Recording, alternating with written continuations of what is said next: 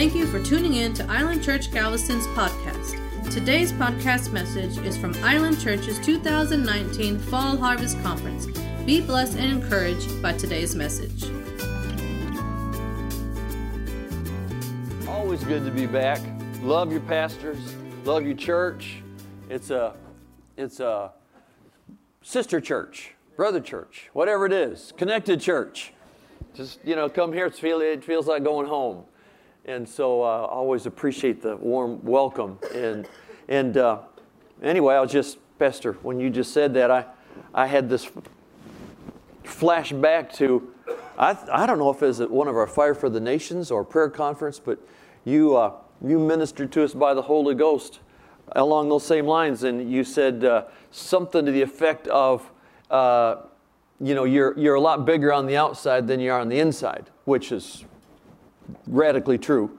And he said, but you're going to catch up. Amen. You're going to catch up on the inside. I've been hanging on to that for about 3 years. Amen. And I tell you, I believe every word of it. We're going to catch up on the inside. And if we catch up on the inside, we may have to go down and rent the BOK Center. I don't know. But if we catch up on the inside, and but something's happening in Tulsa. Something good's there. It's been we've lovingly called it Tulsa-Jerusalem for a long time. We got a lot of churches, but there's a young couple we met about 3 years ago.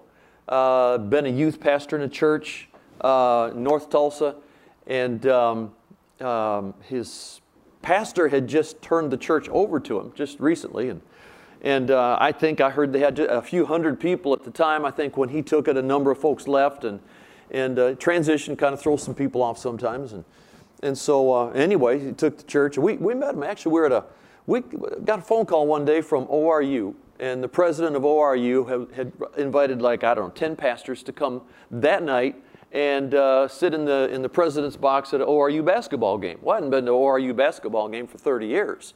And I got this call, and I looked at my wife, and I said, we need to go. She said, we need to go? And I said, yeah, we need to go. So we went, and we sat behind this couple. We got talking to them, and they had just gotten the pastor to this church, and just the nicest young couple. And anyway, just, kind of watching them, and, I'm telling you, sometimes God has things in mind you just don't know about, and they, all of a sudden, their church just began to literally explode. It just exploded. People started coming from all over the city. They went to, 2, 3, I have no idea, 4 services on Sunday. I don't know what's going on. And then there's this big event center that's been sitting pretty much empty for a number of years, about a mile from us, there in Tulsa. And been sitting there. They built it as an event center. Just never really got off the ground. I guess it would hold maybe 5,000 people. It's an arena. It's an event center. Huge thing. And I got word the other day, they just bought that thing. And, I looked at it one time. I did some checking into it just for fun. And they said they built it a few years back for, $50, $60 million. And it went through a few different owners, and it was on the market for like $12 million, and they'd let it go for $10 million. And I thought, whoa, I don't need that. But anyway, it's wonderful. It's really nice sometimes to be able to look out there. Last Sunday, or 2 Sundays ago, was their first Sunday in that building. And it's going to take them probably a year to renovate everything. I don't know. But anyway, we started to leave to go down out of our church and head down Memorial, the main thoroughfare, the main street there, and then catch the highway and head for home. And there's so much, their cars all sitting there backed up. And I said to my wife, something's going on up there. There must be a wreck or something. Everybody's sitting still in traffic. Got a call later on, and one of our associates went down that direction to get lunch, and he said, I figured out what all the traffic is. He said it was all the people coming out of this new church. They had so many people coming, they had a traffic jam on a Sunday at noontime. And I thought, that's our neighbors. That's our new neighbors. And I thought, boy, isn't it wonderful? Wonderful. We can shout with somebody that's doing something we're not doing. And I thought about that. I looked down there and I thought they're reaching about 5,000 people in our city that we aren't and probably never would reach. and something's going on. And so anyway, it's just, I'm looking out there, I'm thinking, there's a lot of craziness going on in our nation right now. A lot of craziness. If you want to go politically, economically, all this, there's a lot of craziness going on, but don't let that fool you. There's something, what's that song? Something moving, something shaking, something moving. I don't know. My wife gets all the words, I just get the tunes. I mean, I don't get them, I remember them. Anyway, there's only one musician in our family. But anyway, we're just living in a really exciting time. We got word the other day that, probably some of you have heard this, but my wife found an article. She's the Facebook person in the family. I am not the technical one. I got on Facebook for a little while and I began confronting people. And she said, "That's not what that's for." And I said, "Well, they started it." So they took me off Facebook. I'm all alone out here. They took me off Facebook. Anyway, so she shows me the important things and doesn't let me respond to them. So, but anyway, there was an article that it's being said that, of course there's an amazing move going on in China right now, move of God, amazing move of God. But it's being said right now that the most amazing, strongest move of God in the world going on right now is in Iran. And it's not people building churches, planting churches. It's a bunch of ladies going around door to door, place to place, and the ladies are shaking the nation. And I remember Reza Safa. I haven't seen Reza in a few years now, but a friend of ours, he lived in Tulsa a few years back, and I remember he went on TV and preached in Farsi, the language, and he said the Lord showed him that there's going to be a mighty move of God in the Farsi-speaking world. And I thought, well, he stuck with it, and here we go. I'll tell you, something's happening. Something's moving. Something's shaking. Hallelujah. And so don't look at what we got in America right now as the standard for the industry. Don't look at what we've got right now and think this is all it's going to be. No. There's another. I get all these songs. I don't remember what they are, but there's a song that's, I don't get them. Even when you don't see it, he's moving. And even when you don't feel it, he's moving. Is that the right? Did I get the right song? I don't know if I got the right words, but it works either way. Don't go by what you see. Don't go by what you hear. Don't go by what I'm telling you, God is in the middle of doing something. And our nation has not yet seen, we've not seen yet what God's going to do. We've not even begun to see what God's going to do.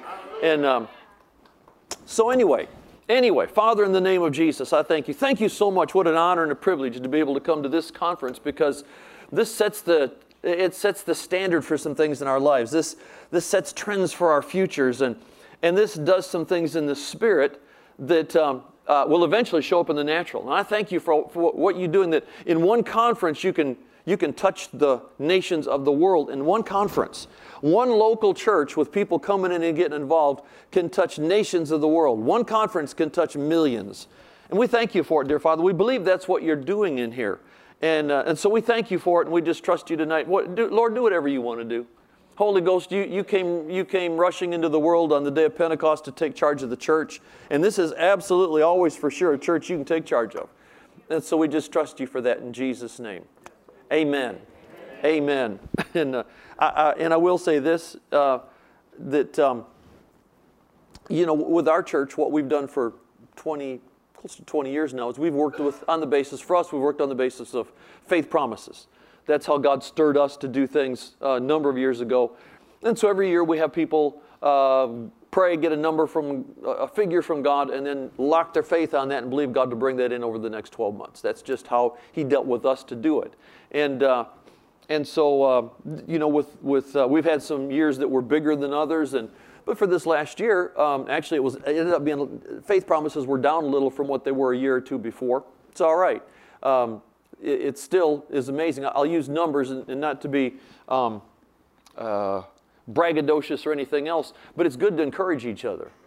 And we came up to Fire for the Nations, and we were about 100,000 below what our faith promise goal was, with a month to go. I thought, well, 1,000, a million, 100,000 doesn't make any difference. It's a faith project anyway. It's everybody believe in God. And so we just went into Fire for the Nations and had some come in that week, and And we just got the grand total last week for what came in the last year. And we ended up with, we were aiming for 100, we were aiming for at least 101%. Got to have at least 101. Well, I got the figures last week and we went to 201% came in. And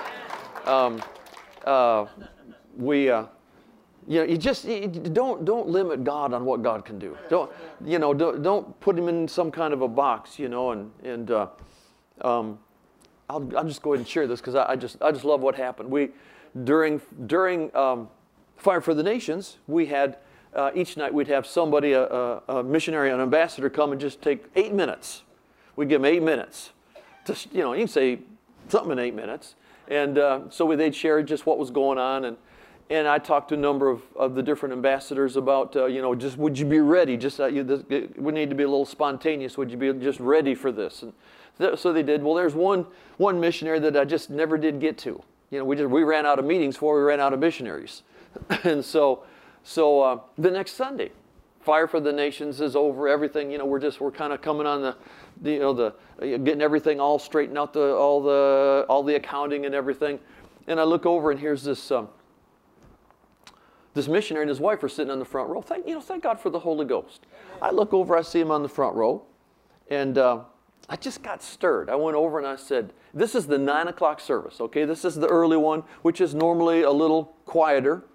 And so I went over and I said, Mike, I said, never did get to you this last week, for Fire for the Nations, but would you mind taking your 8 minutes this morning?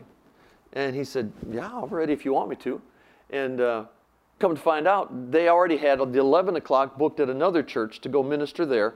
They got up and thank God for kids. Woke up and their kids said, we want to go back and say goodbye to some of our friends at World Outreach. And they talked the parents into going. 9 o'clock service. Going to go to church twice in the morning. Imagine that. And so their kids, they decided to just humor their kids and just say, okay, we'll do it. So and then they came in and they just got in on the front row. And I just walked over and I said, would you take your 8 minutes? Well, he got up, took 7. And that's a miracle right there. I'm telling you. Good missionary. And all I can say is the Holy Ghost fell in there. And make a long story short, I don't know, I started talking about, how Pastor John Osteen, I was in one meeting where he took up 3 offerings. The third one was to send a missionary to India. And that was the third offering for the service we were sitting in.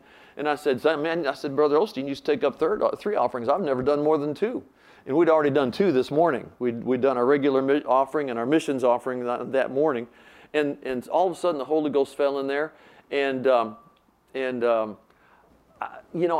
gone up to this fella, this missionary, during Fire for the Nations, and I walked up and I just said, I don't get this, but I said, inside I saw you on your face before God, crying out, saying, God, if we could do this if we just had more money. We could do this if we just had more money. I said, does that make sense? He goes, oh yeah, it does. I said, okay, good. I thought that's as far as I'm going.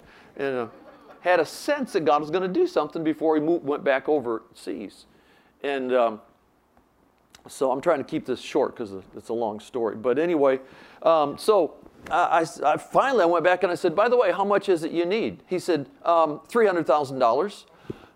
I said, good. Hallelujah. Praise the Lord. Our God is more than enough. Hallelujah. And so I don't even know why I'm sharing this. I'd encourage somebody. If you're needing something that's way beyond what you think you can come across. Said, well, we need $300,000. And I thought, well, praise the Lord. God's got that somewhere, And anyway, so I knew this. So my wife gets up and she looks at me and she starts exhorting the church, She's an exhorter, and that'll come on her by the Holy Ghost. And she turns to me and she goes, can I tell him how much he just shared for 7 minutes. She said, can I tell the church how much he needs? And I said, I don't know, ask him. So she looked over and she said, can I? He goes, oh yeah. So she said, he needs $300,000. And that's just a drop in the bucket for God. Well, about just a few minutes after that, this fellow we'd never seen before gets up and walks out of the service. And we're both thinking, boy, she just offended him, but that's just the way it goes, But I'd seen him a couple minutes before, and he looked like he's wiping tears off his face. And I thought, well, it's not that bad, Well, what actually happened was we saw him at the end of the service come back in, 9 o'clock service. You know, the lower of the two crowds, 9 o'clock service.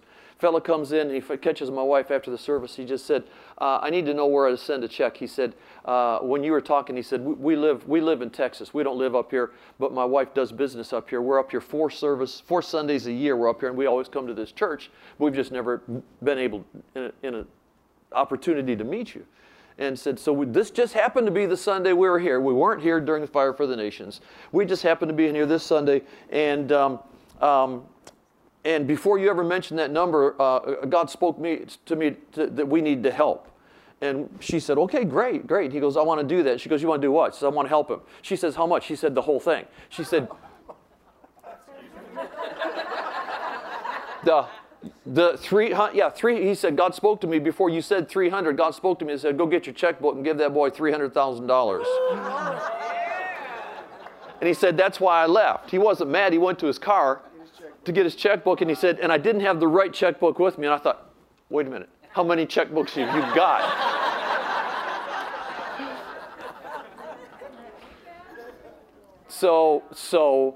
And while this is all going on, the church people are going, I'll give 1,000, and somebody goes, I'll give 1,000, and somebody goes, I'll give 1,000, and then people going, I'll give 500, and so during that early morning service, about $64,000 came in for the third offering.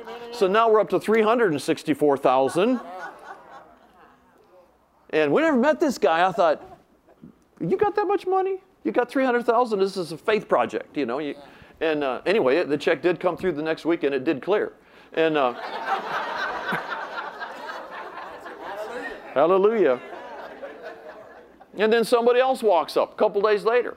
No, next service. Guy comes up and says, now this is going to be anonymous. I don't want anybody to know anything about this. I said, sure, that's not a problem. What do you want to do?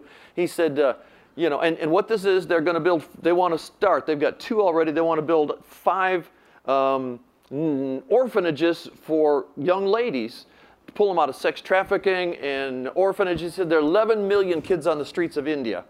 And he said, I want to start out with 100 missions homes, and then we want to go to 500, then we want to end up with 1,000 orphanages across India in the days to come. And I'm thinking, well, if you got that kind of faith, you'll probably get it done. Yeah. Guy comes in, gives $300,000. Another guy walks up to me and he says, how's that money coming? I said, well, it all came in. Nobody knew about it yet. It all came in, and he said, well, how are they going to maintain these schools? They're going to start, I think, 4 more real quick, orphanages. How are they going to run those things? It takes money to run them. I said, I don't know. I'll ask him. And before I could do that, he said, well, I don't know what it's going to cost. He says, but here's a check for another $100,000. And he said, just split it up for 10 months and give him $10,000 a month for 10 months just to help maintain the orphanages. I called him up and said, well, if you're done shouting here, start all over, because there's another $100,000 coming in. I thought, okay. He didn't get to share during Fire for the Nations, but that man wasn't in Fire for the Nations. And they came to service because their kids wanted to go. And he left town with $467,000. And that didn't even include the other church he went to at 11 o'clock. So I thought, you know, there's something about being in the right place at the right time, doing the right thing, getting the right results. Something about just following the Holy Ghost. You know, he could have got all upset. Well, I didn't get a chance to share that Fire for the Nations. You better be thankful you didn't get a chance. You'd have gotten a shout and a prayer. Instead, you got $500,000. So just... Anyway. Hallelujah. Praise God. Anyway. Let's just say I got pretty excited about that. And, you know, I mean, yeah, we got a mortgage. We're paying stuff off, and I thought if somebody had come up and given us $467,000 for the mortgage, toward the mortgage, I'd have been pretty happy. But for folks to come in and give us $467,000 to go directly to the mission field, it just doesn't get any better than that. It does not get any better than that. Hallelujah. Praise God. Well, let's open our Bibles.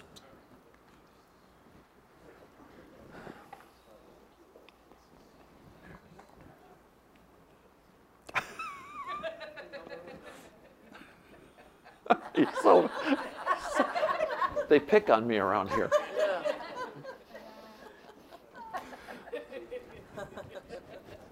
That's all I'm going to say about that.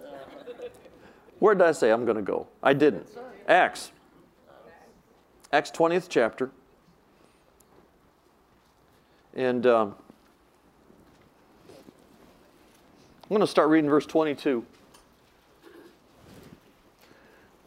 Apostle Paul speaking here, Acts chapter 20, verse 22. And to be like my hero, that I want to be just like him when I grow up. Pastor Eddie Turner over here. I'm going to use the King James. It says, now behold, verse 22, now behold, I go bound in the Spirit to Jerusalem, not knowing the things that shall befall me there, save that the Holy Ghost witnesseth in every city, saying, bonds and afflictions abide me. But I love none of these things move me, neither count I my life dear unto myself, that I might finish my course with joy, and the ministry which I have received of the Lord Jesus, to testify the gospel of the grace of God. Now, if I had a favorite scripture as a minister, that would probably be it. I've studied after the Apostle Paul for a long time, off and on for probably 40 years, because I saw a couple things, and I saw, number one, that he starts out here early and says, none of these things move me. I don't even count my life dear unto myself, that I might finish my course with joy. And then you go over to 2 Timothy, the 4th chapter, where Paul's writing to Timothy. He's now Paul the aged. He's in his later years. And he writes to Timothy, a young minister, and he says, I fought the good fight, I kept the faith, and I finished my course, and now I'm ready to be offered. I don't know if anybody else that ran their race and finished their course in the New Testament, probably did, but I've never found anybody so bold as the Apostle Paul that starts one day and says, I'm going to finish my course, gets to the end and says, I've already finished it. In the middle of it, they're ready to take his head off in the jail next door, and he's sitting there going, I don't know, I'm in a strait betwixt two. Whether to depart and be with Christ, which is far better, or to stay here, which is better for you. I just don't know which one I want to do. They're sharpening the axe to take his head off, and he's over here going, I don't know. Let's see, flip a coin. I don't know. I've been to the third heaven, and I know what it's like over there. It's going to be better for me to go, but it's better for these folks if I stay. So I'll stay, and no matter what acts they've got, no matter what they think they want to do, he made a choice. He said, I'm in a strait betwixt two, whether to depart and be with Christ, which is far better, or to stay here, which is better for you. Well, so I've studied Paul because I thought, if he told others, I finished my course, now you finish yours. Yeah. And the way I see this, if he could face everything he faced, go through everything, beaten, stoned, shipwrecked, left for dead, beaten with rods, if he could go through everything, he wrote to the Corinthians, 2 Corinthians, if he could go through everything he went through and still finish his course before he leaves, and then leave by choice, then surely you and I can do the same thing. He said, I got two things. He said that so I might finish my course with joy, and the ministry, he said, I got two parts. I got my life course and I got the ministry which I've got, and I want to do both of them. I don't want to just finish my ministry and then I want to do both. I want to finish my life with joy, and I want to finish my ministry with joy. I want to do both that. Okay. This isn't just for ministers. This is for humans. This is for Christians. So anyway, he says, so he finished his race. Now that's been inspiring to me, because if I have people say, what are your goals? One fellow asked me, what's your 5-year goal? I said, to either be in heaven or here, I don't know, raptured, or, my 5-year goal, I'd love to be raptured, but he said, what's your 5-year goal? And I said, I haven't got one. And I said, the only goal I have, now this is just for me, I said, the only goal I've got is one day I'm going to stand before Jesus, and I just have one goal. When I stand before him, I just want to hear him say, you done good. Yeah. So, my whole life is based on, I want to hear him say, he won't be impressed with how much I do. He won't be impressed with how little I do. He's just going to be pleased if I just do what I'm supposed to do. Yeah. And so my life for me is not based in, there's nothing wrong with 1, 2, 5, 10, 20, 30-year goals. Nothing wrong with goals like that. But everything I do is based around this one thing. I read where Paul said, I finished my course, and I said, God, if he can finish his, I surely ought to be able to finish mine. And that ought to be a goal for every one of us. Now that being the case, I heard Brother Hagin say, he lives in my telephone, and I have hundreds and hundreds of hours of Brother Hagin in my phone, and every time I get in my car, I plug him in, and he and I fellowship for hours. I drive around the city listening to Brother Hagin. And, he made this statement, talked about, many, many, many people live and die and never even step into the first part of what they're called to do. Yes. And I've listened to that so many times. I said, Dear God, please help me to never let that happen. I not only want to get into my first phase and second phase and third phase, but if there's a fourth, I want to take that too. I just want to do it. I want, even if the rapture comes, I want to get credit for everything I've done up till that point. So anyway, in reading through this, I studying after the Apostle Paul, I looked at a couple things, and we're not going to get as far as I thought we might get here tonight. But I thought, okay, so Paul, how did you do this? How did you, the great Apostle Paul, how did you finish your course? And I looked at it, and I believe there's two things. I believe it was two choices he made. Two things he chose. Number one, he chose to stay in his lane. Okay, it's one thing to stay in the game. It's another thing to stay in your lane. Yeah. Okay, you can stay in the game. There's all kinds of games you can stay in. But when I was in high school, I ran track and field, and I wasn't one of these distance guys. That was too much work. I was a sprinter, and I don't do that anymore. But anyway. And we did relays, and I was on a couple different relay teams, but I remember no matter what you're doing, when you're on that track, you got a lane, and you got to stay in that lane. If you get out of your lane and trip somebody, you get disqualified. And so I remember back there one time we were in a race, and actually I was junior varsity at the time, and we challenged the varsity. And we're, hot rods, and we were going to challenge the varsity, and we're coming around the last turn. I was the anchor leg, and I don't know, somehow I hooked elbows with the guy from the varsity, and he kept running, and I went airborne. And this was back in the old days where it was cinder tracks.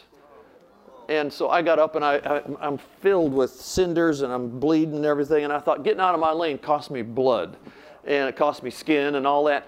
But I look back now, and I think, Paul, one of the reasons he finished his race was because he stayed in his lane. Yeah. No matter what came along, and what I mean by that is he stayed in his lane. When he wanted to go to Asia, 16th chapter of the book of Acts, he wanted to go to Asia, and the Holy Ghost forbade him. He didn't just go ahead and do it. He went back and set up camp. Okay, he wanted to go to Bithynia. The Holy Ghost forbade him. So he just takes all the stuff off the donkeys and sets up the tents, and tried to go to Asia, and the Holy Ghost forbid him. Tried to go to Bithynia, the Holy Ghost forbid him. Finally, he takes a nap, and he has a night vision, and a man from Macedonia shows up and says, "Come help us."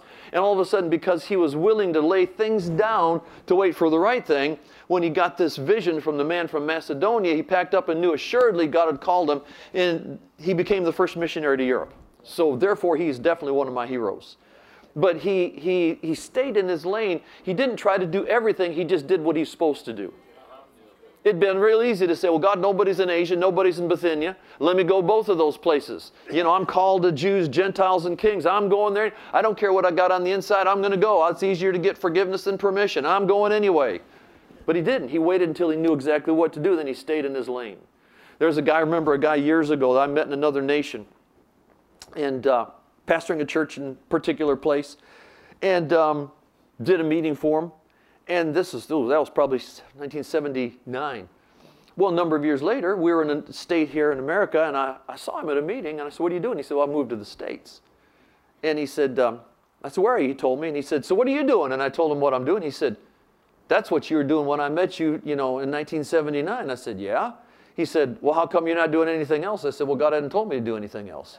He said, "Yeah, but," he said, if you were doing this, and this, your ministry could be thriving." I said, "I'm not looking for a thriving ministry. I'm looking for an obedient ministry."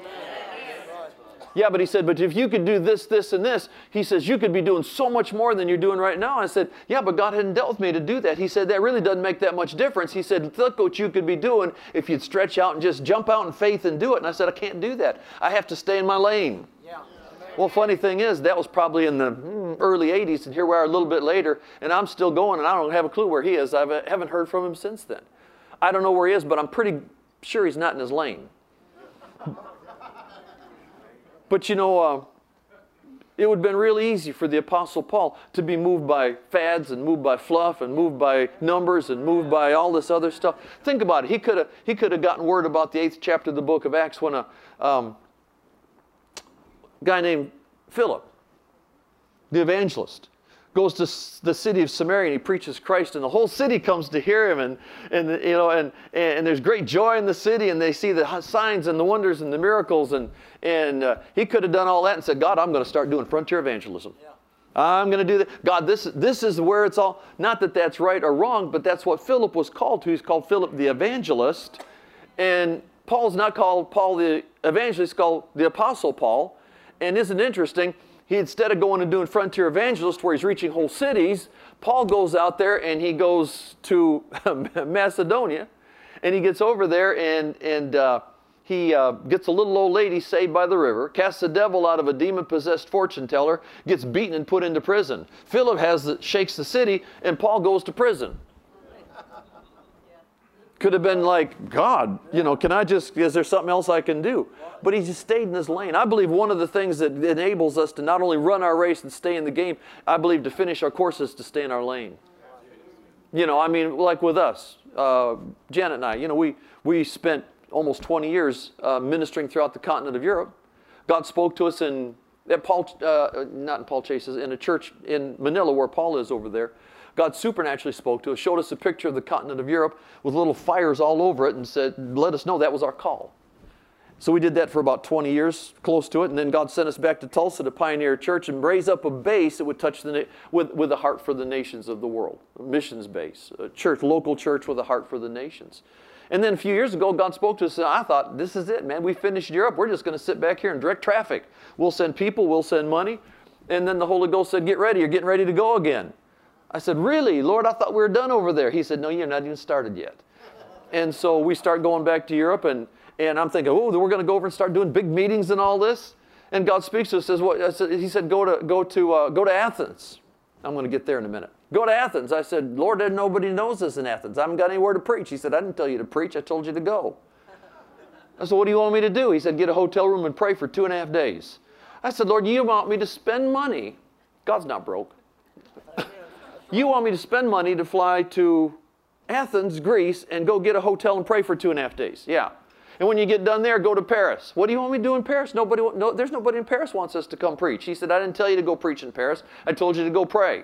Go and get a hotel room and pray for 2.5 days in Paris. I said, God, you want us to go to Athens and Paris, 2 of the most expensive cities in the world. You want us to go get a hotel and stay there for 2.5 days and do nothing but pray. You just want us to pray. Yeah.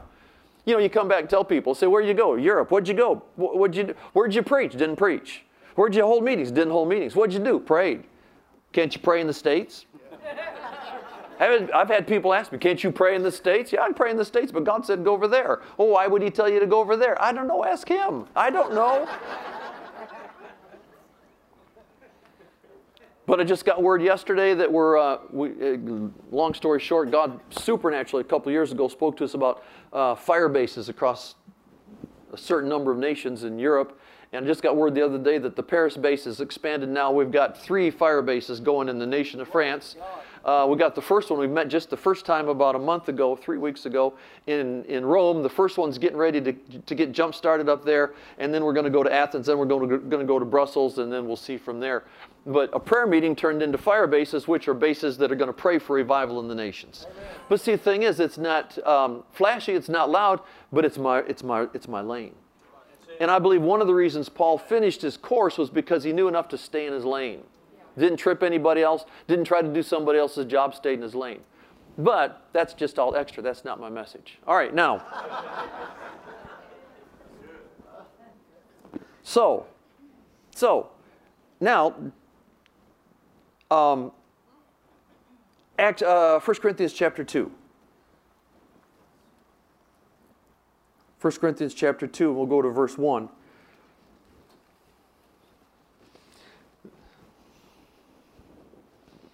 The first choice Paul made was to stay in his lane.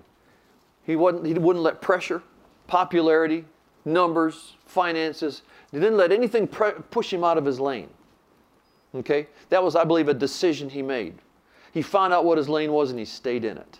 Now, 1 Corinthians chapter 2, verse 1, he writes here, and he says in verse 1, he says, and I, brethren, when I came, he's writing to the Corinthians, he said, and I, brethren, when I came to you, came not with excellency of speech or wisdom, declaring unto you the testimony of God.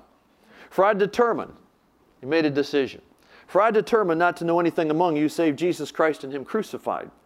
And I was with you in weakness and in fear and in much trembling, and my speech and my preaching was not with enticing words of man's wisdom, but in demonstration of the Spirit and power, so your faith wouldn't be in the wisdom of men, but in the power of God. Now, first decision he made, first choice he made, first decision was he wasn't going to let anything push him out of his lane. The second one is he's not going to let anything push him away from the move of the Holy Ghost. We're living in a day right now, Pastor Rusty made mention of it earlier, and we're living in a day when over the past 15 years, there's a lot of things in America that have changed. We've seen more missionaries that have come back off the field and travel, and we'll see them, and they'll make the statement, they'll say, I'm shocked at America. I'm shocked at the churches we used to go to and have a move of God. Now we go in and they tell us you got 15 to 20 minutes to preach, don't give an altar call, don't pray for the sick, don't speak in tongues. Churches that used to have a move of the Holy Ghost have shut it all down. Fads come and fads go, but fads that come will always go. Fluff will come, but fluff will go away. The only thing that's going to stay is the Word and the Holy Ghost. And Paul made the statement. He said, I, brethren, when I came to you, I came not with excellency of speech or wisdom, declaring unto you the testimony of God. And if anybody could have pontificated, whatever that is, it was the Apostle Paul. Pharisee of the Pharisees, educated. If anybody could have wowed him with great messages, it was the Apostle Paul. But he said, when I came, I didn't come with enticing words of man's wisdom. But he said, now, first of all, starts out, and I, brethren, when I came to you, came not with excellency of speech or wisdom, declaring unto you the testimony of God. For I determined not to know anything, I made a decision, not to know anything among you save Jesus Christ and him crucified. Now, the important thing about that is, if you back up to the 16th chapter of the book of Acts, Paul went to the city of Athens. He got dropped off there. He goes see, the place stirred him. He was stirred in his spirit because it was a city given over to idolatry. And so he went out soul winning. He went out street witnessing. Finally, he went and stood in Mars Hill. Mars Hill, I'm telling you, stand at Mars Hill, it still moves you to this day. We stood on Mars Hill, Janet and I did a couple years ago. We went up the walkway, got to the end. You look out over the city, and be honest with you, there's some things going on, of course, some good things, but it's still a city given over to idolatry. You look out and see all these amazing temples that were there in Paul's day. They're all in ruins now. Imagine that. But he stood there and he preached the message concerning the unknown God. Great message. And he finishes up and they said, this was interesting. Made fun of him, called him a few names and said, maybe we'll come back. Few people got saved. Maybe we'll come back and hear more about this later. And then we see that's the end of the 16th chapter of the book of Acts. The 17th chapter, he goes on to Corinth, I should say. He gets into Corinth and starts holding meetings, and he stays there actually quite a while. Now later on he writes and he says, when I got to you, I made a decision. I'm not going to know anything save Jesus Christ and him crucified. And I was with you in weakness and in fear and in much trembling. And my speech and my preaching was not with enticing words of man's wisdom, but demonstration of the Spirit and power. Why? So your faith won't be in the wisdom of men, but in the power of God. When Paul went to Athens, he preached a great message, but he didn't leave a church there. When he went to Athens, he preached a great message, and he got a few converts, and that's it. When he finished up there and he got to Corinth, he said, I learned my lesson. Apparently, it's a decision we make whether we have move of the Holy Ghost or not. It's a decision we make whether we have demonstration of the Spirit or not. Paul didn't say he didn't demonstrate, we didn't have anything. He said, I just determined when I got to Corinth, I'm not going to know anything among you save Jesus Christ and him crucified. And I was with you in weakness and in fear and in much trembling. Okay? He said, I came with demonstration of the Spirit and power so your faith wouldn't be in the wisdom of men, but in the power of God. Now, I want to land on that for a little while because I have been supernaturally stirred for about the last 3 or 4 months about spiritual gifts, demonstration of the Spirit, demonstration of power. We've got we got millennials, we've got Generation Z, we've got a couple generations that are out here that don't have the background some of us have had. They didn't come through some meetings. They weren't around some of the old generals that some of us were around. And they're coming up here, and a lot of them don't have any honor or respect for the ones that went before them, so they're missing out on something. So they've got a lot of energy. There's a work over in Europe right now. John Angelina was telling me about it. There's a work over there, another city in Europe. I know the fellow that's the pastor of it. It's a great work, great guy. And they're having, once a month they have a meeting, and they have over 10,000 young people. For Europe, that's amazing. They have over 10,000 young people. They're buying tickets, coming in, and they have a praise and worship concert, kind of. And kids walk away in tears, go back home because the place is filled up and there's nowhere to sit and they can't get in. But I talked to John. He said the problem is, he says, we got all this energy, we got all this momentum, but if we don't start putting some word and some spirit into these young people, this thing's going to fall flat and die before long. And I know a number of places around the world that's starting to happen. The momentum and the energy is there, but they're missing one thing, often two. Either a little bit of word or no word, and they don't know whether there be any Holy Ghost. Yeah. We're going to have to for those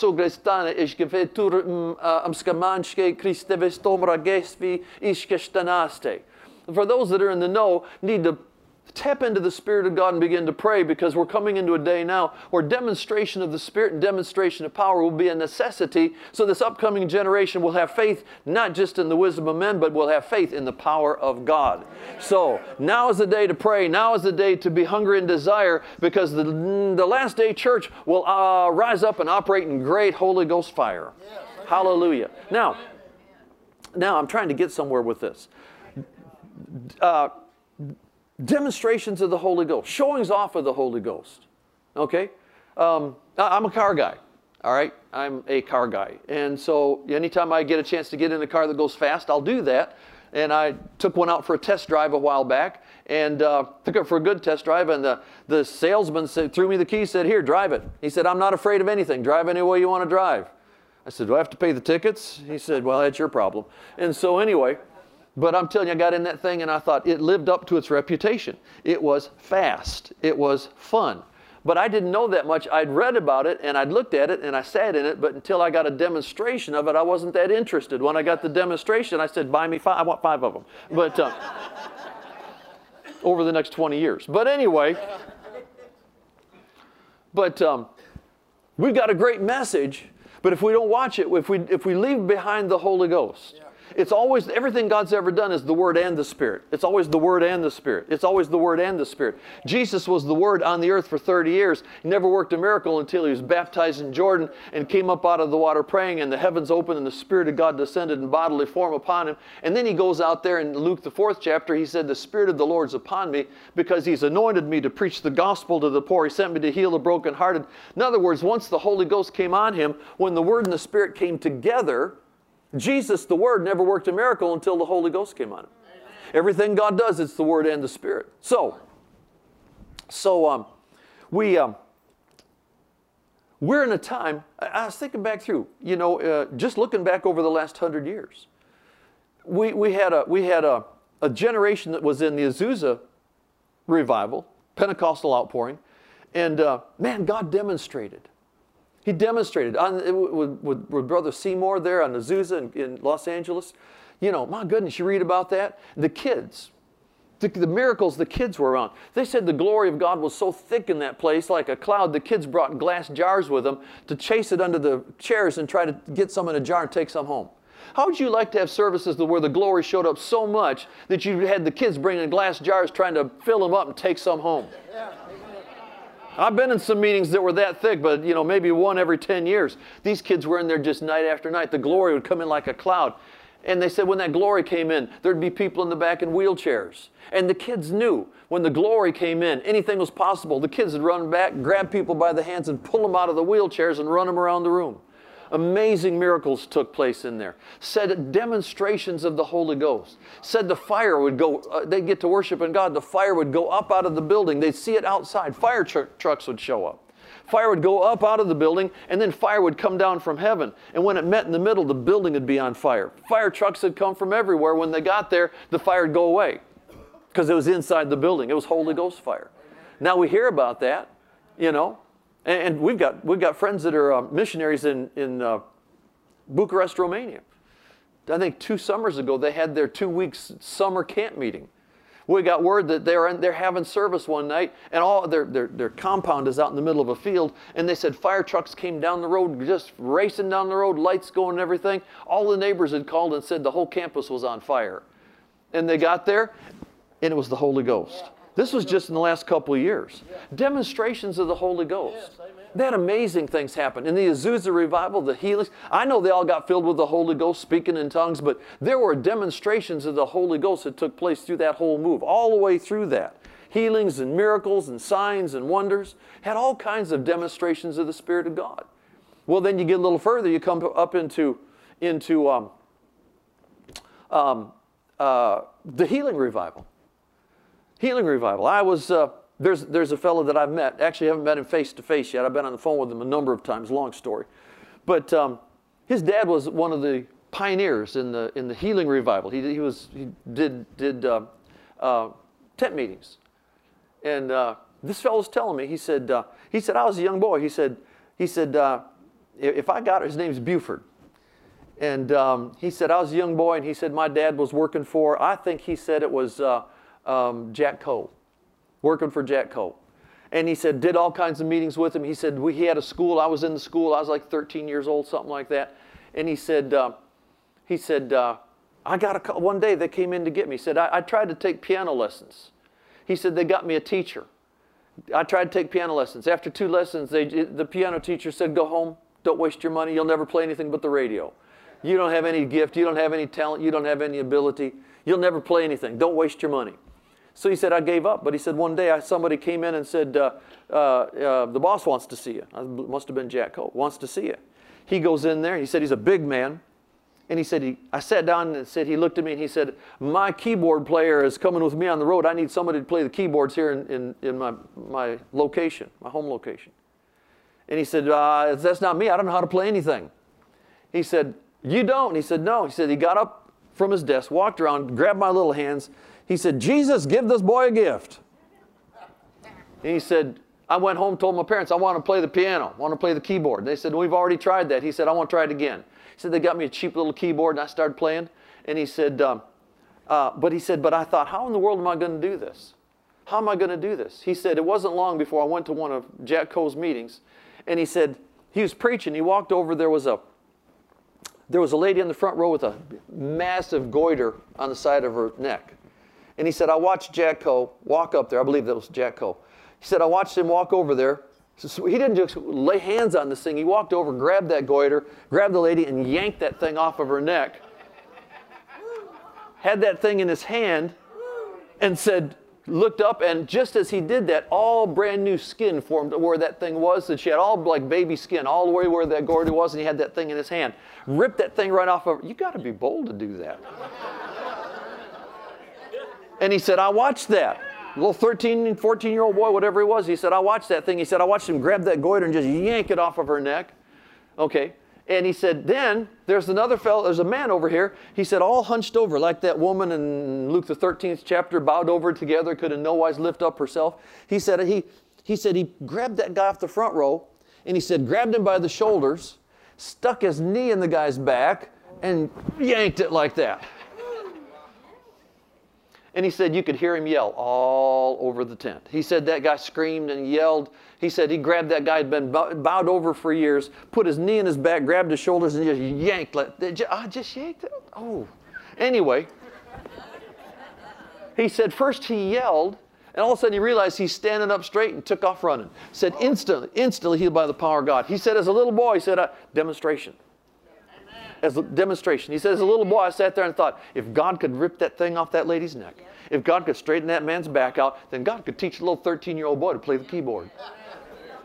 Demonstration. All of a sudden, he could put his faith in God instead of the wisdom of men. Got a keyboard. He said within 30 days, I was playing in the auditorium. Within a few months, I was playing Madison Square Gardens for him. And he ended up playing keyboard for almost every leading minister. Played for Catherine Kuhlman, played for Oral Roberts, played keyboard for everybody across the country. But he said it was demonstration of the Spirit. Yeah. See, then you go a little further. You get in the charismatic move. I'm going to quit here in a few minutes. You get in the charismatic move. I got saved in the charismatic move. Running from God just as fast as I could run. I was afraid if I served God, He's going to make me be a missionary. So I'm just running from God. And I'm telling you, there was a time, and God began demonstrating things for me while I was running. There was a time I was within seconds of making a decision that probably was going to cost me my life. It was just that close. And all of a sudden, I heard this voice. It wasn't Jesus. I heard a voice. Said, if you do that, where are you going to go? Man, I'm telling you, scared the daylights out of me. Because I thought, if I do that, I'm going to split hell wide open. I know that. And so all of a sudden, I mean, God did one thing, and that was 1973. And from that day now, I've got this amazing confidence in the power of angels. There are angels out doing a lot of things for me right now. I haven't got time to get into that. But there's some angels doing some amazing ongoing miracles for us right now. Amen. Already doing it. I could tell you it amaze you. But now, so then I go to a meeting and I give my life to Jesus, and I'm with some campus groups, and they don't know whether there be any Holy Ghost, and they're trying to tell me there is no Holy Ghost, and I'm getting really hungry. And all of a sudden, God starts sending me places where He can demonstrate for me. I ended up in a meeting in University of Michigan campus, Word of God community. There's probably 3,000 or 4,000 Catholics in 1973 or 74 in this place, meeting every Thursday night. And I went over there. A bunch of people said, don't go over there. That's not God. It's not our people, so it can't be God. Well, you don't tell a brand new Christian not to go somewhere. I drove over there, went into that meeting, and I walked into that place, and I looked around, and here's, I'd say 3, 4, maybe 5,000 priests, nuns, Catholics, non-Catholics, on their feet, worshiping God, priests and nuns in their outfits and their garb, dancing in the aisles. People, all of a sudden, like a wave hit that place, and the whole place started singing in other tongues. And I said, and all of a sudden, people are saying there's no such thing as this Holy Ghost baptism. And I thought, you just lost me, because God did a demonstration. I mean, I don't know if I've ever felt the presence of God like that since then. And then I'm hearing some other things about the power of God. I heard about a couple named Charles and Frances Hunter. And they were going to be doing a meeting about 40 miles away. I drove there, this little campground out there. I'm going to get around them, because I hear when they lay hands on people, they fall down. I thought, I've fallen down a lot in my life, but not by the Holy Ghost. I drove 40 miles through the backwoods to get to this place, to get to a place where all of a sudden you can see the power of God in such demonstration. And demonstrate, when God got me in the Word of God community to see what He did there. God got me around the hunters to see the power of God there. Then He got me around the full gospel businessmen. And I'll tell you, I thought they're full gospel, so they always have miracles. So I went to one of their tent meetings in Detroit, Michigan. And I saw a fellow up there. He pulls this little guy up off the front row, braces on both legs, little guy maybe 7, 8 years old, never taken a normal step in his life. He said, Mama, bring that boy up here. And he says, now take those braces off of his legs. I'm out there in the crowd out there. I'm watching this. And all of a sudden, and I don't know if this healing stuff is for today or not. Okay? And all of a sudden, I saw Mama take those braces off that little boy's legs, and I saw this preacher say, now, in the name of Jesus, walk. And I'm telling you, all of a sudden, that boy took a step, and he took another step, and he took another step. Next thing you know, he's running back and forth across the platform. I saw this little guy go from never taking a step in his life to run and back and forth, back and forth. I thought, you can tell me anything you want, but you can't tell me healing's not for today. So I'm watching, and God's doing all this, from everything from angels to speaking in tongues to, God did these things. I could study and study and study, but God got me in these things by demonstrations. By demonstration. And then I got to go to work for Brother Hagin, and he'd do meetings in Tulsa, and there'd be 7,000 to 8,000 people in the auditorium. He'd just look up and wave his hand like that, and 2,000 people go down like dominoes back there. I saw things in the charismatic move. I wasn't in the Pentecostal. I wasn't in the healing revival. I was born in the middle of that one. But I tell you what, God did some things by demonstration. We could go on and on and on. We were just in Paris just 2.5 weeks ago. I'll finish here.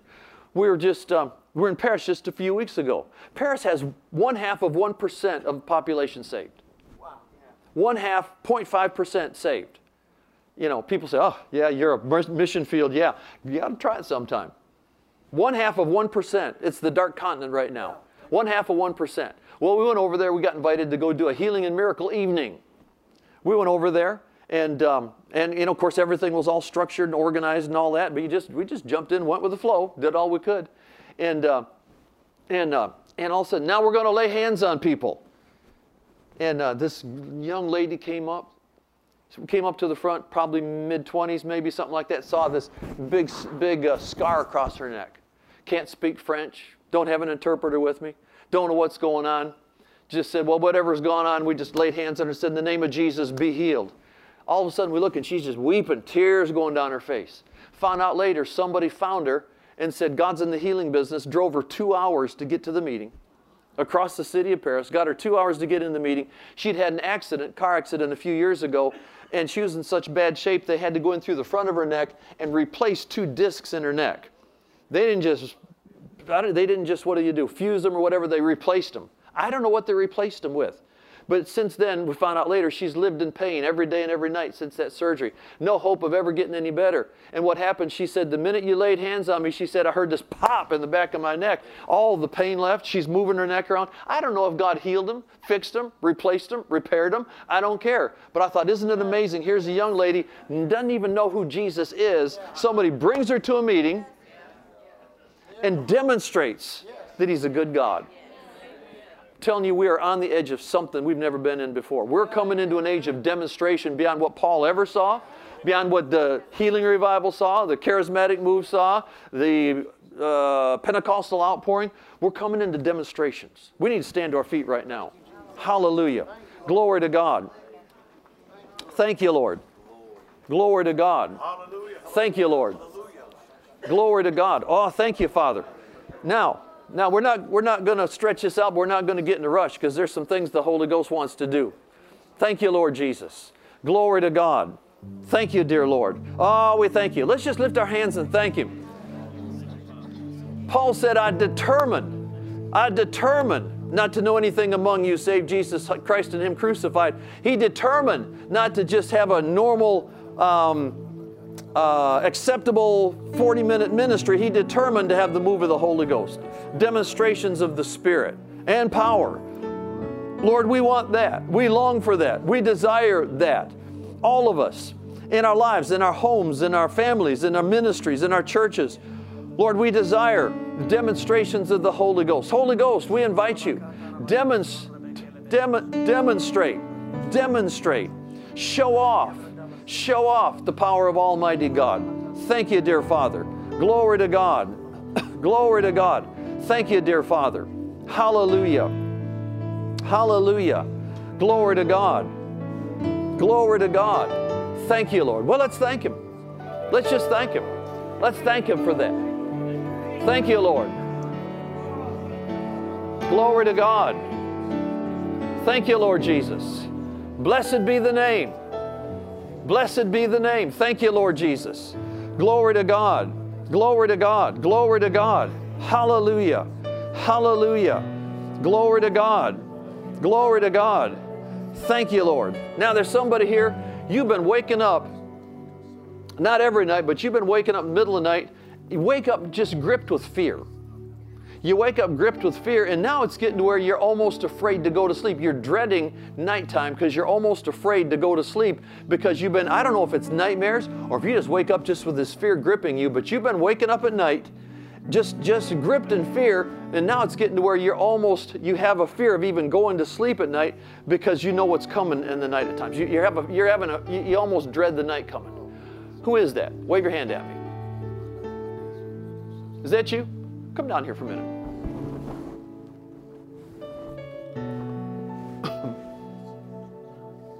Does that describe it?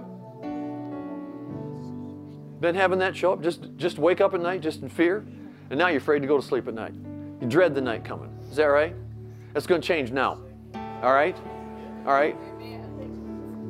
Now, what I want you to do is I don't know how to tell you to do this, but I want you to somehow get hold of the sessions from this morning. Pastor Eddie Turner, when he ministered on thoughts. How do you do that? Just download that off the internet. Can you do that? Okay. It's from this morning, Pastor Eddie Turner. I would recommend you listen to that every day for at least a week. Change your life. I can get that off you. You're going to have to keep that off of you. All right? You believe that? Will you do that? All right. Now, okay. All right. In fact, Pastor Ed, come over here. No, but I know, but I want you to come join with me on this. Hallelujah.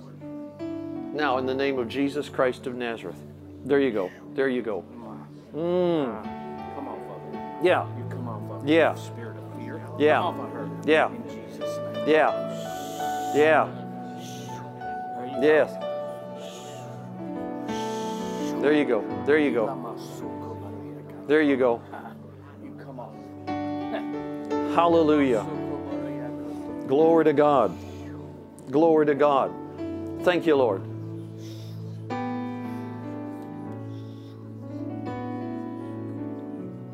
No more. Hallelujah. Lift one hand up, say, I'm free. I'm free. I'm free. I'm free. I'm staying free. I'm free. I'm free. I'm free. I'm free. Now say it like you mean it. I'm free. I'm free. I'm free. Hallelujah. Well, we ought to rejoice with her. Glory to God. Hallelujah. Now somebody else, you're having issues with blood pressure, and it's just gone squirrely, was the term I would use. It has been up and down and up and down and up and down, and you've been chasing it with meds. And it goes up and then it goes down, then it goes up and then it goes down. And you've been dealing with it medically. Now I don't know anything about medicine, so I don't know what the problem is. But there's been a blood pressure issue, and it goes drastically high, and then it'll go low, and you just end up just chasing those numbers. And then what happens is it starts scaring you. Because they get so high, they'll tell you this is what could happen when it gets that. Anyway, who is that? You've been chasing the numbers. Is that you? Come down here for a minute. And now, does that sound like it? Oh yeah? Uh-huh. So you've been on some meds, and they keep changing them on you? Or they do the dosage. The dosages, yeah. Yeah, go up and down, it gets up, what they would call dangerously high. And then it goes back down, but they don't know what to do about it. No.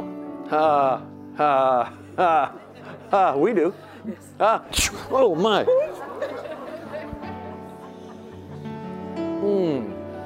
Who is that? It's right over here. You have been having some excruciating pains. I think it's the gallbladder. And you've been having some excruciating pains right down there on that, right wherever that is. Where's the gallbladder? Gallbladder's there. It's up there? Oh, I was close.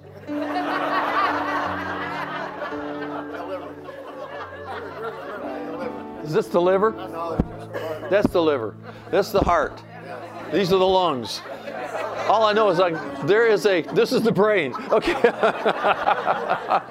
Anyway, somebody has been having trouble with the gallbladder. I couldn't tell you. Is that you? Is that what you're up here for? Blood pressure and gallbladder. Blood pressure and gallbladder. Yes. You're getting a double dose. All right. Is that okay? Yes. Just raise your hands up. There. Wow. There it is right there. There it is right there. In the name of Jesus Christ of Nazareth. Thank you, dear Father. Yeah. Okay. In the name. Oh yeah. Okay. Hallelujah. Praise God. Put your hand right where most of the pain's been. So it's right down there. Pain's been right there. Is it very often? Yeah, at least several times a week. At least several times a week. That's several times a week too many. Hold your other hand up. Jesus. Oh, there you go. I command that to cease and desist. I command the healing virtue of the Lord Jesus to flow through your being. Hallelujah. Praise God. Hallelujah. Hallelujah. Now, and I want Pastor Eddie to stay up here with me because I want you to minister to somebody here. There's somebody else. The only way I can describe it is you have had like a dark cloud chasing you for years. The only way I can describe it, it's like I close my eyes, I can see you running, and you keep looking back at, so to speak, like there's this dark cloud just been chasing you, and it's in your mind, and you have suffered with mental anguish. And this thing, it'll start to get a little better, and then all of a sudden it'll just sneak up behind you, and then you get a little better, and then it'll sneak up behind you. But you have had years of anguish in your mind, And it's been, the only way I can describe it's been chasing you for years. Okay, it's been chasing you. You haven't been under the deep, dark depression for years, but this thing's been chasing you for years. Maybe you're on meds, don't know, don't care, doesn't make any difference. Hallelujah. Is that you, ma'am? Is that you? Is that what does that describe it? I was, they told me I had 3 diagnoses of mental illness. Yeah. And I just trying to get the past out of the way. Yeah. Go on now. Okay, well, it's time to go on then. I've been paranoid in my house right now, and that's Yeah. Yeah. Well, you were here this morning. You were here, so you heard what was ministered. And did you have a way to download that and get to where you could listen to that? Okay, I want you to listen to that every day for 10 days. Go back, listen to that. Go listen to that message every day for 10 days. Will you do that? Well, I don't have a computer or anything. In the name of Jesus. Somebody will help. Hallelujah.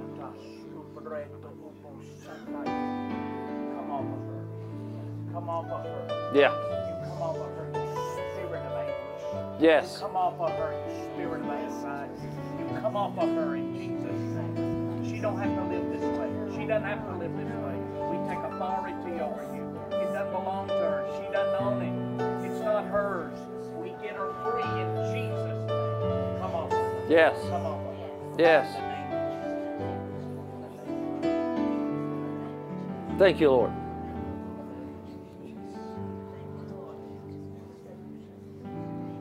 Same thing with you? Yeah, so literally this morning I felt like he was talking to me, like God was. Yeah. I just got off all my medication. Good, yeah. Because I just wanted to live on faith. I've had Pastor pray with me, and it's actually gone. I just want to keep it away. Yeah. Oh, you will. You will. You can. It's your choice. Yeah. Hallelujah. Okay. Hallelujah. Come off of her in the name of Jesus. She's too young to be tormented with this. She's got too much to live to be paralyzed by this. Yeah. You come off of her. You spirit of anxiety. You spirit of worry. Yeah. You spirit of dark demon. Come off of her in Jesus' name. Hovering around her, behind her, beside her. You have no right over her. In Jesus' name, we take authority over you. Your mind is free. Whatever you've allowed, open the door to allow it over you, to stay around you. We repent and we release the anointing of God upon you to be free. In Jesus' name. In Jesus' name. Thank you. In Jesus' name. In Jesus' name. In Jesus' name. Hallelujah.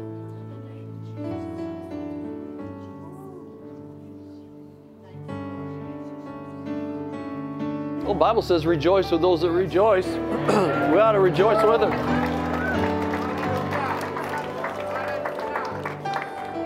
Just hallelujah. Then just hallelujah. Hallelujah. She's staying free. She's staying free. Hallelujah. Hallelujah. Glory to God. Glory to God. Thank you, Lord. Hallelujah. Praise God. Now, one more thing I'd like us to do is, I know sometimes, some folks have to leave. What is today? Tuesday? Sometimes folks have to leave by Wednesday.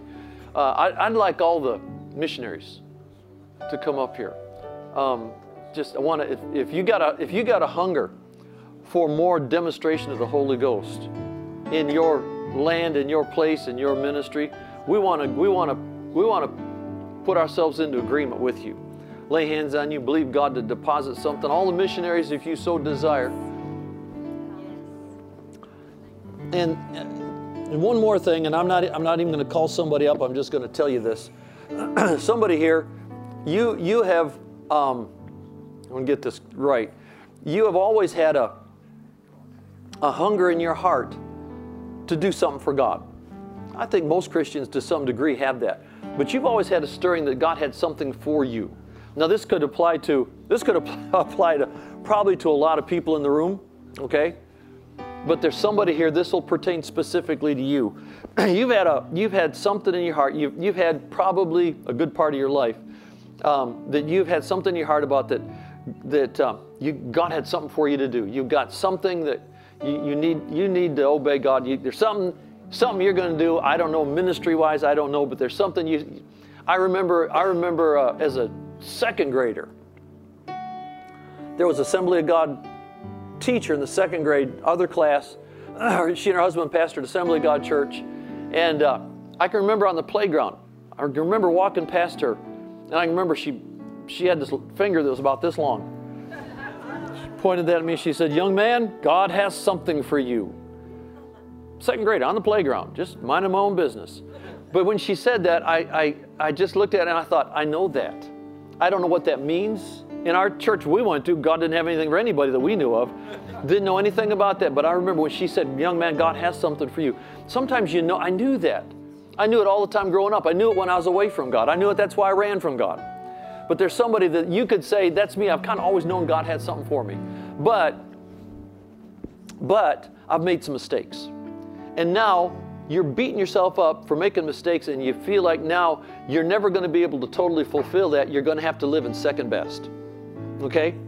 I don't know who you are. Don't need to know who you are. This is between you and God. I'm just telling you, there's somebody that you have dealt with this. You made some mistakes, and you know God loves you, but you think you've disqualified yourself and that you are going to have to live. Is that you? Is that you? Well, I wasn't even going to have you come up. You beat me to it. And you've just felt like my mistakes have cost me, and I'll never be able to live into the place God has for me. I'm always going to have to live in second best. As far as working what God has for me, I have disqualified myself. Well, I'm telling you right now, whoever you are, you didn't disqualify yourself. You might have made mistakes, but join the rest of the body of Christ. We're all floating in the same boat. But that's happened to you? Yeah? Made some mistakes? Got away? Made some mistakes? And you feel like now God, you won't be able to live out what He's got for you? It was prophesied in my life about 3 times. Men of God came to my life and said that I would be someone great in the history of God, in God's history. Yeah, well, don't let that bother you. Just stick with what you got in here. Don't be concerned about what somebody said to you like that. Just go with what you got in your gut. If you feel like God's got something for you to do, just be bold about the fact I'll be able to do it. Hallelujah. Praise God. Well, he was one, but there's also somebody else. Don't even have to come up. I'm just telling you there's somebody else. And that has been dogging your trail for a little while, and you just feel like, well, I'm just not going to be able to, I'm going to have to settle for second best in the kingdom. You're not. When you're in the will of God, you're in the will of God. You're not going to settle for second best. God is not aggravated at you. If you had to settle for second best because you made mistakes, then everybody in this room is going to be for second best, third best, fourth best. We've all made our mistakes. Hallelujah. So I'm going to ask Pastor Rusty if you'd kind of join, and we're gonna. Yeah. Hallelujah. Father, thank you. Thank you for these ambassadors to the nations. Lord, there's a stirring. There's a stirring. I know they've already got healings. I know they've already got wonders. I know some of them. I know they've already got stuff going on that makes half the kingdom of God jealous. But they haven't experienced anything yet compared to what it's going to be. Unusual demonstrations, unusual operations, unusual manifestations, unusual operations of the Holy Ghost, unusual things that will cause a whole field full of people to suddenly stop and stare. Something. Not only what's been seen in the past, but he's saving the best for last. In the pasinista, pakashine, ishkaparadesteke. Yes, demonstrations.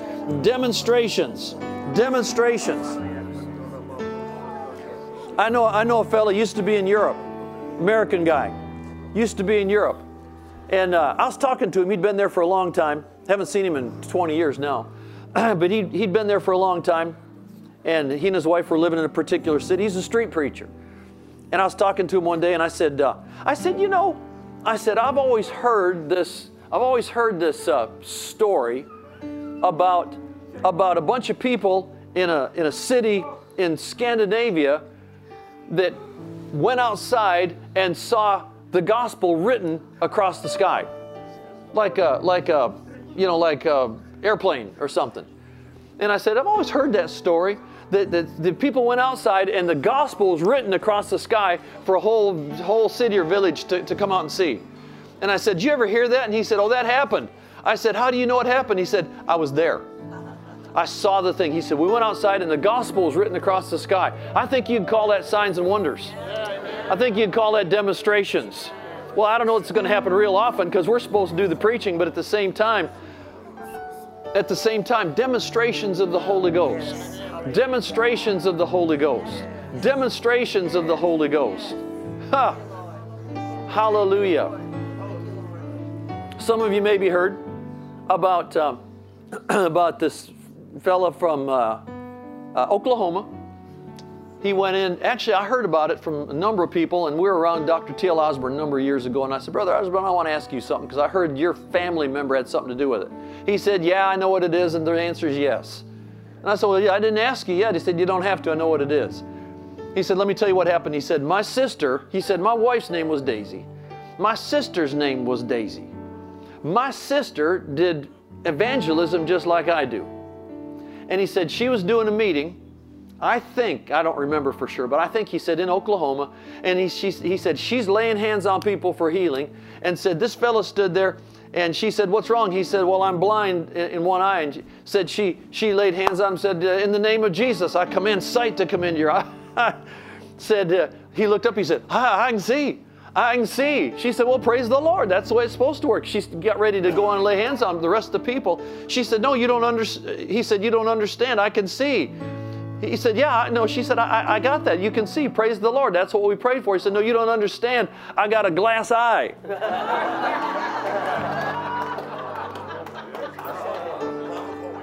What's the name? His name was Ronald Coyne. Ronald Coyne. He's from somewhere in Oklahoma. Is he still around? Passed away several years ago. So I'm thinking, I've heard about this, but you hear all kinds of things. I wanted to check it out. So I said to Brother Osborne, I said, that happened. He said, oh yeah, absolutely. Absolutely. So this is my sister. And said he'd put his hand over his real eyeball, and he'd look through that glass eye, and he'd see it just as well as anybody. And so he'd go to Full Gospel Businessmen's meetings. We're talking about demonstrations of the Holy Ghost. He wasn't a preacher or a teacher. He'd give his testimony from what I've heard, and said he'd go there and they'd bring people up, and they'd put a big patch over his real eyeball, and people would bring their driver's license, and he'd say okay, and he'd just read the driver's license. I said that in the meeting, and there was a young lady that worked for us. She's still very close to us now. She used to work for us, and she was in the meeting where I said that, and she said, I did that. I said, what do you mean you did that? She said, I took my driver's license up. She said, he had no way of knowing me. That could not be a fake. He had no way of knowing me. I took my driver's license up, and he read my driver's license, my number, my name, and everything. Read it with a glass eye. Well, of course, then you got all your do-gooders. And all of a sudden, the religious community decided that the medical community had come up with a new kind of eyeball that could pass on information to the brain, and they had new eyeballs you could see through. And this is now they're going to discredit his testimony because he's got this new medical device that it'll enable you to see. So he went to his next meeting and said, well, it's been said that I can see because I got this glass eye from the medical community, so let's just see if we can check that out. So he took the eyeball out, laid it on the table, and covered up his real eyeball, and read with no eyeball in there at all. He said, I guess that disproves that theory.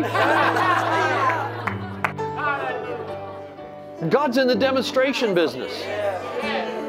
Hallelujah. I know of a man was in an accident, had his vocal cords cut. They said he'd never be able to even talk right. He ended up with a gorgeous singing voice. And medically impossible. Brother Hagin used to tell about a fellow that was in an accident in an oil rig, and broke all of his bones. Jesus appeared to him in a vision while he was in a coma, And actually he died, went to heaven, and Jesus said, you can't stay. Brother Hagin won't let you. He had to go back. He went back. And anyway, I'm thinking this is the guy, when they x-rayed him, they said, well, you're going to have to have, what's the term I'm looking for? You're going to have checks from the government the rest of your life. Or disability, thank you. Those big words. You're going to have disability checks the rest of your life. Said, why? Because he said, they said medical science says because you don't have an elbow. He said, what do you mean? Said, we got all the x-rays. Your elbow doesn't exist. It's just nothing but shredded bones. There's no joint. There's no elbow. There's nothing. Your elbow can't work. He said, well, I know it can't, but it does. They said, we don't care what it does or what it doesn't do. It cannot work. We have the x-rays to prove it. He said, I don't want the disability. My elbow works just fine. It works just fine. They said, it can't work fine. There's no elbow in there. It can't work fine. He said, but it does work fine. Spent the rest of his life getting disability checks with an elbow, for an elbow that he said they wouldn't stop. They wouldn't let me give him back. He spent the rest of his life with a continual miracle going with no elbow working, but it worked just as good as everybody else. There's just all kinds of things. We're about to step into some bigger stuff. We're about to step into some bigger things. Hallelujah. But at this days, it's not going to have to be in tents. It's not going to have to be in hotel meetings rooms. These days, it's going to be in the local church. God's going to move in the local church. Not that he won't go those other places, but he's going to move in the local church. Hallelujah. Glory to God. Folks are going to be able to go, come to my church. We'll get you a miracle. Heal the sick, cleanse the leper, raise the dead, and cast out devils. We're going to see the full-orbed ministry of Jesus coming back into the kingdom. Hallelujah. Ha. Hallelujah. Glory to God. Whew. Oh. Oh, take some more. Oh, like fire. Like fire. Oh, yeah. Yeah. Oh, my. Yeah. Yeah. Yeah. Oh, my. Yeah. Land of miracles. Land of miracles. Land of miracles. Land of miracles. Land of miracles. Oh, my kadistaka. Oh. Ha. Ha. Ha. Hey, come on, Desika Listaga. Yeah, you go on Sundista. Oh, yeah. Yeah, shoo. You know, I love, God has supernaturally taken us back, for my wife and myself, taken us back to Europe. And I just love it. Watch her.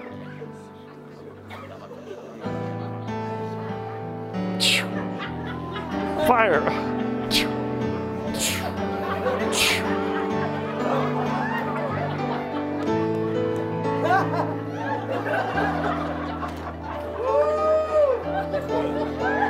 Is that right? Yeah. Yeah. Woo! And they'll see the fire fall, and they'll watch it fall. Ha panista. Uzgabande.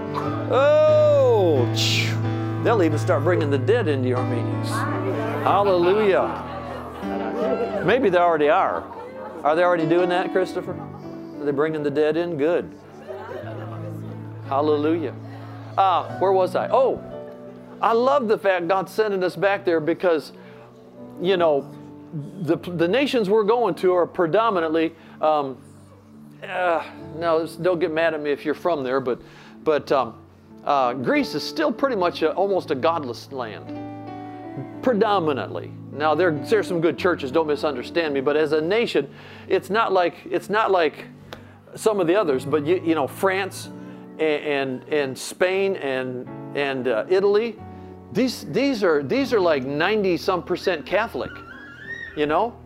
And one thing about Catholics, I don't know what they do know, what they don't know. But one thing I know is they'll travel halfway around the world to go watch a statue cry. If somebody gets in a pond and gets out with a wart gone, that pond is going to have a name, and people are going to come from all over the world out of Catholic churches to get into that pond, and it is a culture of people that crave the supernatural. So much that they'll take anything, but all it takes is just a puff of wind of the real thing. And God could sweep through the 10 toes over there. God could sweep through the nations of the last days. God could sweep through these nations of extreme Catholicism and just give them the real thing. And I'm telling you, those folks are already 98% of the way there. All they got to do is receive Jesus and get the real thing. We have been in prayer. We have been seeing whole groups of closet, charismatic, Catholic priests. I've seen these guys with funny robes and funny hats. I don't know anything about Catholicism, but in prayer, I've seen people with these funny looking hats and these robes crying out to God in Italian, saying, God, send us somebody that can tell us their Bible. Send us somebody that can tell us what this all is. I'm going, Jesus, tell them we're on our way. Hallelujah. Something. Pakasanesti. Whoa! Whoa! Whoa! Whoa!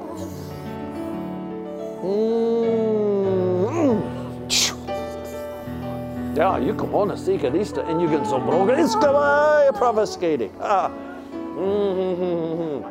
Oh yeah. Oh, what you'll see and what you'll do and where you'll go will even amaze you. Oh my. Oh. Oh. It is so going to be worth it. If you could only see, if you could only see, if you could only see, if you could just get that veil lifted just for a moment, if you could only see. It's not far away. No. Hallelujah. Hallelujah. Oh. Ha. Brandy was the one you were talking about.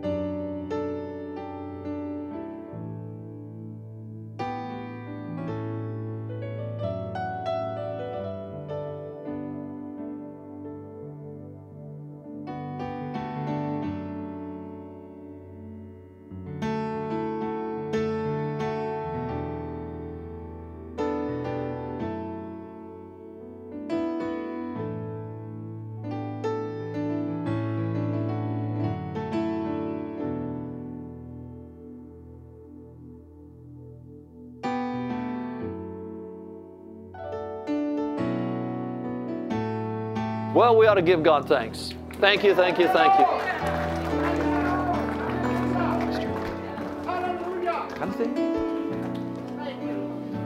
Hallelujah. Hallelujah. I'll just repeat what I just said to somebody up here. I don't know. If we could only see. If we could only see. Well, if we could see it all, we wouldn't walk by faith. But if we could only see what's just over, just through the veil, it's not far away. People are walking away. I got those statistics the other day from a friend of mine. 1,500 churches a month closing down in America. 1,500 a month closing down. Ministers quitting. Ministers giving up. Ministers throwing the towel in. Ministers giving up just out of thoughts. Just out of thoughts. Shoot. Pastor, the message you got? There's a book coming out on that, isn't there? You got a book in the works? Hallelujah. There's a book coming out. It needs to be out. Meanwhile, anything on I was going to say tape, but it dates me. Cassette tape. But this is the message the body of Christ got to have. Got to have. People are giving up, quitting, living on meds, living on discouragement and all that. And I'll tell you, it's just, if we could just get a glimpse on the other side of the veil. Wow. Somebody, and I think this is it. Somebody, you have had early stages of rheumatoid arthritis. You've had some early stages of rheumatoid arthritis. So I'm guessing it's been diagnosed, and and you've been told what it probably will do, what the prognosis is. I'm just telling you right now, that's not what's going to happen. Whoever you are, you just watch. Every morning you get up, say, "Oh, it's so good to be free." When you go to bed at night, it's good to be free. No, rheumatoid arthritis is not going to be. It's not part of your future. It's not part of your future. Going, gone. That thing is cursed and dead from the very roots. It's not going to dictate your life. It's not going to dominate your future. It's going to all go away. You're going to live your life free. In Jesus' name, amen. Amen. I'm done. Yeah. Praise the Lord. Let's lift our hands and worship the Lord. Father, we worship you. Oh, how we glorify your name. Oh, we worship you, Father. We worship you, Lord God. We glorify your name, Father. We worship you, Lord. We worship you. We glorify you, Father. We magnify you. Come on, church, just worship the Lord for a moment. Lord, we worship you. Lord, we glorify your name.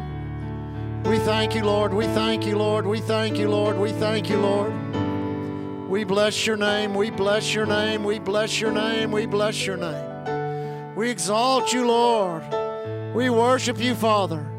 We glorify you, Lord. We glorify you, Lord. We glorify you, Lord.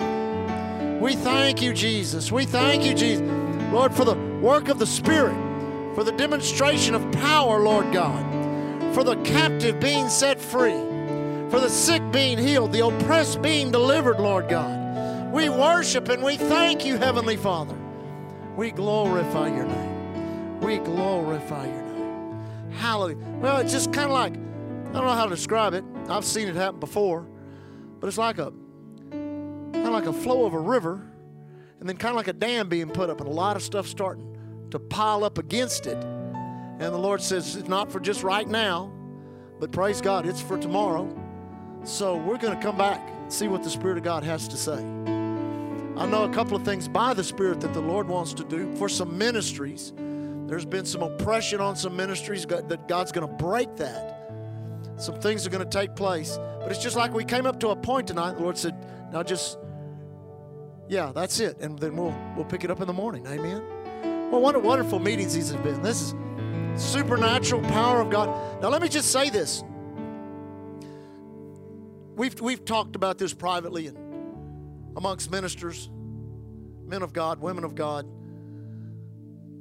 Demonstrations of the power of God, the anointing of the Holy Ghost, used to have such a magnetic pull to it. I mean, you could go rent a hotel ballroom, and if people knew that the power of God was in demonstration, you'd gather a crowd. Come in here and hear the Word of God and see a demonstration of the Spirit. And you know, as far as the kingdom of darkness was concerned, that's getting out of hand. Because so much of the demonstration of the defeat of Satan was taking place that the adversary began to bring great oppression against that type of ministry, that type of move. But you know, the thing about it is when you come out on the other side of a fight like that, you come out with an equipping that you didn't have when you went into that, to break through some barriers you could have never broken through before. And I'm telling you, churches right now, many of them of this flavor have been under great oppression for many, many years, not just a couple of weeks or a couple of months. And that oppression, when it begins to break, there's a joy that comes, there's a flow that comes, there's an anointing that comes. And the enemy has really fought against that, especially about the past 6 to 8 to 10 months, because he knows we're standing on the precipice of that right now. And I believe before we say the last amen tomorrow night, for every church and every ministry that has experienced that oppression, it's going to break. Now, one thing we've done here is we've fought it. We have fought it with everything. We've prayed, we've interceded, and most of the fight has been with Lee and I. Some other people that are close to us also. But I'm telling you, it has come to stop the move of God, is what it's come to do. Thank God for great churches that gather great crowds. But if there's no demonstration of the power of God, what are you gathering? You gather 10,000 people in an auditorium, 5,000 people in an auditorium, get up and preach a message, make people feel good about themselves. Well, yeah, that's good. Everybody feels great. But I'm telling you, it takes the Spirit of God to set someone free. It takes an anointing to get the sick healed. It takes the power of God in demonstration to do that. The adversary knows that and has brought great oppression against that. But I'm telling you, we've stood our ground. We've declared the word, and Jesus has scheduled our deliverance. Amen. Now lift your hands and thank God for that. Oh, we thank you, Father. Lord, we thank you. We thank you, Heavenly Father. Thank you, Lord Jesus. Thank you, Lord Jesus. Thank you, Heavenly Father. We worship you, Lord. We glorify you, Lord God. Blessed be the name of the Lord. Father, we thank you for tonight. We love you. We glorify you. We thank you for what you're doing in this conference, Father. It's a deep work of your Spirit. Adjustments that are being made. We thank you, Father, that the result in the next few weeks, months, and even into next year are going to be profound, supernatural, increase, blessing, breakthroughs like never before. We know it, Lord. We're not in the place of believing it. We're in the place of knowing it.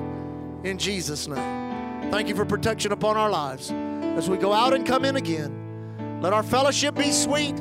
In Jesus' name. And everyone says, amen. God bless you. Thank you for listening to Island Church's 2019 Fall Harvest Conference podcast.